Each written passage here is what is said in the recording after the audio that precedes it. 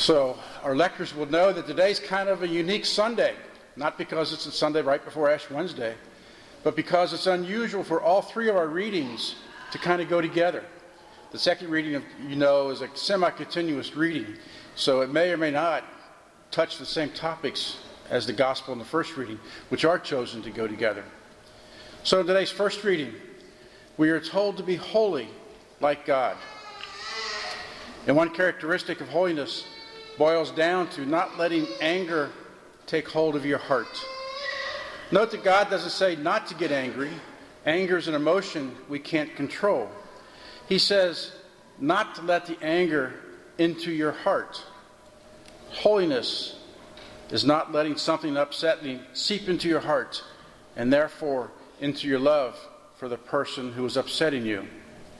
As they say in AA, holding on to anger or resentment is like drinking poison, hoping that the other person dies. Grudges and desire for revenge are a sign that you have let something upsetting creep into your heart and taint your love toward the person responsible. In today's second reading, St. Paul reminds us that hatred not only seeks destruction and harm to the person we hate, but brings destruction upon us too. God dwells in us as long as we remain in communion with Him through living a holy life. In that way, we are His temples.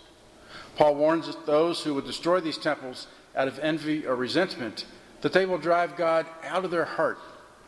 And the Catechism of the Catholic Church picks up on Paul's comments by defining anger as an emotion which is not in itself wrong, but which, when it is not controlled by reason or hardens into resentment or hate, becomes one of the 7 capital sins. In a world that's often focused on vendettas, avenging wrongs, trampled rights, and payback, our Lord reminds us today that what has been the trademark of Christianity throughout the centuries: turn the other cheek. Meekness is often considered to be a weakness, but it actually involves a very virtuous effort not to strike or even dislike the one who struck you. To give your time and possessions when someone doesn't have a right to them, or to go out of your way beyond what any reasonable person would expect. There's a story told of Archbishop Desmond Tutu of South Africa. One day, he was walking along an elevated sidewalk above the mud. A white man, a racist, approached him and said, "Get off the sidewalk. I don't make way for gorillas." Bishop Tutu, in a perfect example of turning the other cheek, stepped off the sidewalk and, making a broad gesture, says, "I do." Tutu didn't fight back, but he didn't flee either. He said, in effect, "You will not treat me that way again. I refuse to cooperate with the world you're living in." In essence, Tutu mirrored back to the violent person his violence, hoping to bring him to a different moral and spiritual place. Today's society is plagued by ways of losing your temper, inspired by the principle of don't get mad, get even. People go postal, get road rage, go ballistic, send flame emails, and are branded as trolls online. Our Lord, in today's gospel, tells us the proper Christian response to the people who get on our nerves is don't get mad, get praying. Today's edgy, thin-skinned, irritable society, that can be a tall order. It's not something that we can accomplish overnight. The best way is to contemplate Christ crucified when we think we're about ready to blow our stack. Nothing we will endure compares to Christ's suffering in His passion and crucifixion. When we give in to anger, bitterness, hatred, and a desire for vengeance, we lose the power of God's grace at work in our hearts.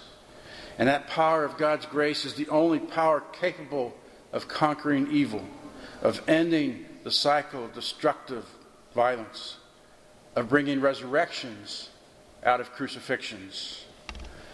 We could all make selfless acts of generosity every once in a while, but Christ is asking us as His followers to go deeper. He wants us to form the virtue of generosity so that our habitual mode of behavior corresponds to His own example of self-forgetfulness, constant self-giving, like the sun that shines on the just and the unjust alike. This is the path to happiness for ourselves and to everlasting peace and prosperity in our society. So how can we do this? How can we go deeper in following Christ's example of generosity and self-forgetful love? Start in the home.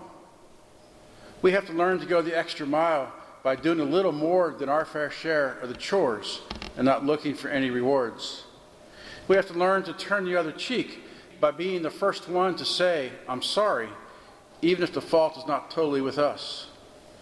We have to learn to give over our cloak by giving our family members the benefit of the doubt, excusing them from their shortcomings or failures as easily as we excuse ourselves. True Christian virtue begins at home, with those who are closest to us, those whom we know so well and know us so well, those who rub us the wrong way the most often. If we can learn to be self-forgetful with them, doing so with others will be a piece of cake. But we say, we can't do it alone, we need help. And that's right. The good news is that God does offer the grace, the help to be holy, to not give in to those situations which drive us to anger and hate.